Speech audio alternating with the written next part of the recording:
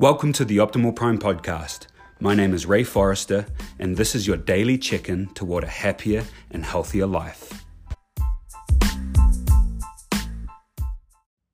Do not go to work this morning. Why am I telling you this?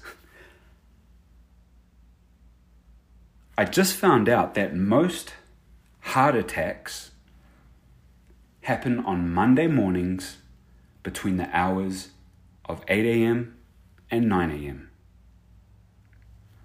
Now, there's no real evidence or support to say what it is that causes this,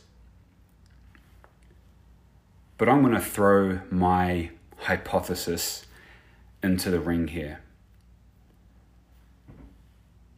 My belief, after reading through this article and a few different pieces of information, my belief on this is that, well, first of all, most people hate their jobs. Let's just get that out of the way. Most people hate the 9-to-5 job that they have. So with that in mind, Monday morning rolls around. Those Monday morning blues kick in. They've had the weekend off doing their own thing, using their time however they want to use it, and now they have to go back to the job. They have to go back and work for someone else to build a dream and a vision that is totally out of their control. This weighs down on them. And so, heart attacks happen. Now, I am not saying if you are in the same situation as this hypothetical group of people that I've thrown out there that you're going to have a heart attack. Because, of course, there are so many other lifestyle and genetic factors that go into having a heart attack. But the point that I'm trying to get across is that if you are spending the bulk of your time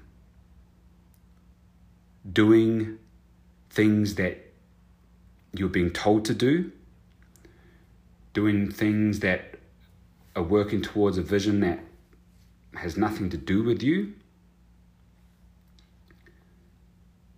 and not working on your own dreams, your own ambitions, and the vision that you have for your life and your family's life and the people around you that you care about,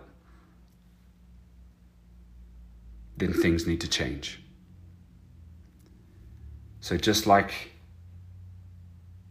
this data shows that Monday morning, you have a higher chance of having a heart attack between the hours of 8 and 9.